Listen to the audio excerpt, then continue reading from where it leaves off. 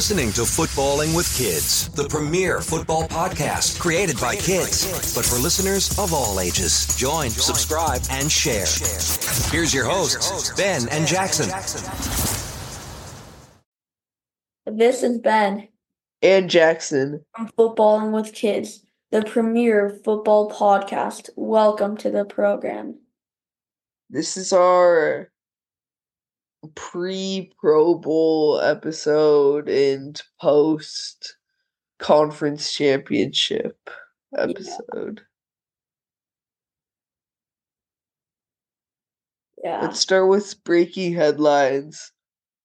So after the Lions' tough loss against the Niners, they were very aggressive on some fourth downs, even when they were in field goal range in a very close game.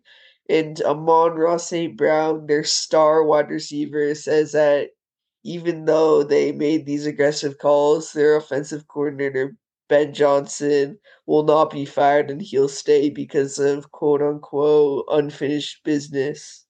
I believe this is the right call for Ben Johnson to stay. Yep. Well, he could have I believe he was the front runner to get a head coaching job if he didn't stay. Yeah. But I feel like it's the right thing to go and try again for the Super Bowl. It's definitely, because after you take a former 0-16 team to almost the Super Bowl, he should definitely stay, and their offense has been doing amazing. I agree. And then our next headline, Tom Brady, TB12, will be replacing Greg Olsen as an announcer, and he'll work with Kevin Burkhardt. And this is for Fox. Yeah. Get ready to hear Tom Brady on your Fox television. Yep. And the Chiefs' defensive end, Charles Omenihu, is out for the Super Bowl because he had an ACL tear against the Ravens. And potentially out for next season. And also out for likely the start of next season, too. Yeah. And Mike McDonald, the former Michigan College and Baltimore defensive coordinator, is now the head coach of the Seattle Seahawks. Mm-hmm. This looked like the Seahawks' second choice outside of Ben Johnson. Yeah. But Mike McDonald is actually now the youngest coach in the league. Wow. 16 months younger than Gerard Mayo, the second youngest. Yep. And now let's go to weekly MVP. Yeah. You can do offense. For offense, we had Travis Kelce, who had 11 receptions, a whopping 116 reception yards, and a touchdown. And his touchdown, it was an amazing throw and an amazing catch. It was a back shoulder dime by Patrick Mahomes in the front corner of the end zone. And Kelce turned around and caught it while he was falling down. And Kyle Hamilton was covering him extremely well. Yeah. So this is a great play by Kelce. Yeah. And without him, the Chiefs probably wouldn't have won. Yeah.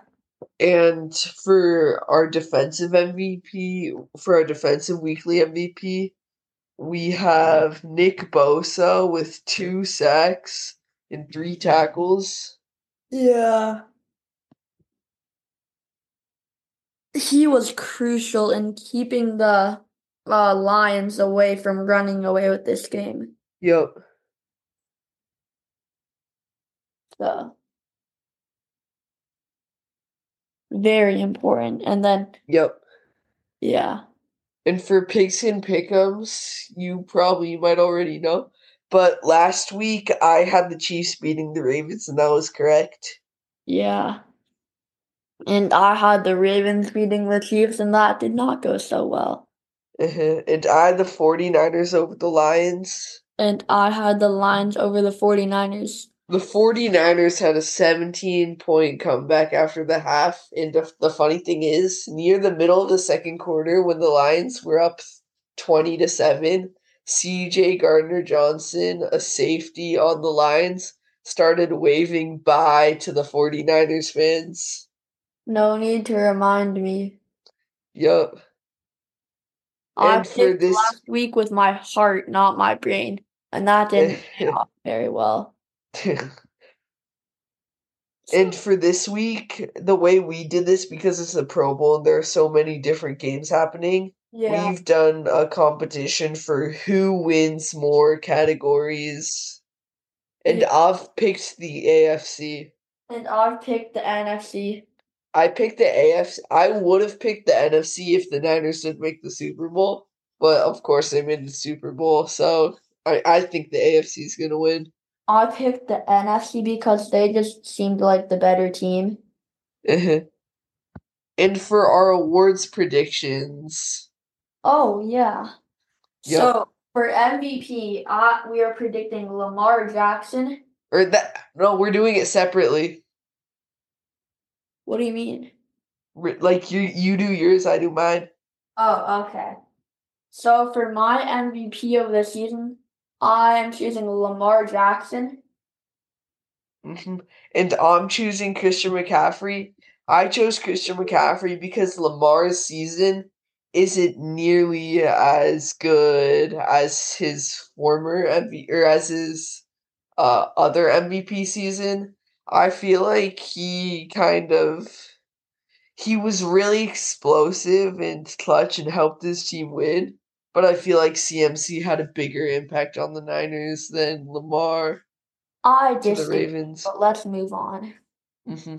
And for Offensive Player of the Year, I have CMC. But if he wins MVP, I have Tyreek Hill. I have 1 sec. I'm just Offensive checking Player some- of the Year. Yeah. I'm just checking something real quick.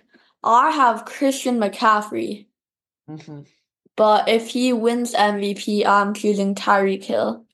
Yeah. And then on to our Defensive Player of the Year. Yep. I am. I chose Deron. Or no, wait. I have it somewhere. I'm choosing Myles Garrett. I'm choosing Deron Bland. He broke the record with pick sixes, I think. And he's done like amazing. He's broke so many records, and the Cowboys would not have been the 3 seed without him. I think it's Myles Garrett because in this Browns amazing defensive team, he was key in putting the Yep. pressure on the quarterbacks. Yeah. And for Offensive Rookie of the Year, this one's pretty easy. CJ Stroud. He led the Texans, who were the third worst team in the league last year. The second worst team in the league last year to the playoffs. And they actually had home field advantage and they won a game in the playoffs. Well, actually, I think it'll be Marvin Mims Jr. Really? No. Okay. CJ Stroud, definitely, without a doubt. And for Defensive Rookie of the Year, I have Jalen Carter. He's been kind of the glue of the defensive line for the Eagles after Javon Hargrave left to go to the Niners. I also have Jalen Carter. Yep. He's been playing really well this season, so. And for what's it called? Comeback Player of the Year, we kind of have to do DeMar Hamlin. Yeah, it's gonna be probably DeMar Hamlin. Joe Flacco, a nominee, even endorsed DeMar Hamlin for this award. Yeah, Damar Hamlin had a cardiac arrest last year, which was very scary in one of the last games of the regular season. Very serious. Yup. He was like literally dead. Mm-hmm. And then he undeaded himself. Yup. And then for coach of the year, I have Kevin Stefanski. Coach of the Browns. Actually, I have D'Amico Ryans my coach of the year. Oh, my predicted coach of the year, I have Dan Campbell. Are we doing predicted or what we think who we think deserves it? Predict. Oh, I predict Kevin Stefanski to win it then. He's the Browns coach, right? Yes. I think it's going to be Dan Campbell because he coached the Lions into making the NFC Championship. Maybe. Mm-hmm. I feel like it's between D'Amico Ryans and Dan Campbell for who should get it, but I have the odds pulled up right now, and Kevin Stefanski is a minus 1,100 favorite. Wow. Yeah. Did I think that's it? I think so. Wait. Oh, wait. No, I mean, that's it for awards. Oh, yeah. Yep. Yeah. Now let's go to fruit of the day. So, in honor of the Lions, we have the aronia, which is also called the chokeberry. Uh-huh. Yeah. Their trees can grow from 3 to 8 feet tall. They have white flowers, which is really rare for a fruit tree. And some scientists did some tests with lots of different fruits, like which ones by eating them kills the most cancer cells. It ended up being the chokeberry, so they can reduce cell damage from cancer. Yeah, and they also have lots of vitamin C. Go try a chokeberry if you can get one. Yeah. Now let's go to free for all. Okay. Jonathan Kuminga with a haircut has got to be most improved player of the year. I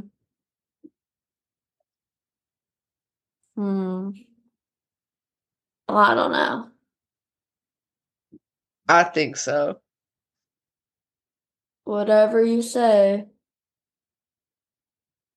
The Nuggets are doing well. Oh, and Embiid messed up his knee against the Warriors because Kuminga landed on it. Yeah. And in the Western Conference, the Clippers, they've been doing incredibly with James Harden, Kawhi, and Paul George. It's never a good idea to mess up your knee. And I'm pretty sure Joel Embiid, last week or the week before, scored 73 points. Wow. So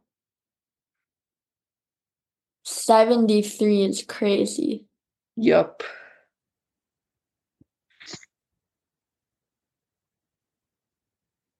Wait, let me pull up. Okay, NCAA basketball. Nothing. Oh, UConn is ranked number 1. They're 18-2. And Duke's been doing a lot better recently, and they're going to be playing North Carolina this Saturday, which is going to be a big game for rankings. Yeah. The 3 and the 7. Maybe so. March Madness is not too far away, guys. Yep. It's in slightly less than 2 months because it starts in like mid-March. Yeah.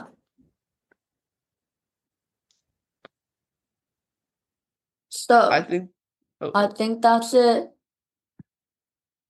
Goodbye. Bye. Oh, wait, one last thing. Oh. Make sure to download, share, and enjoy. Bye. Bye.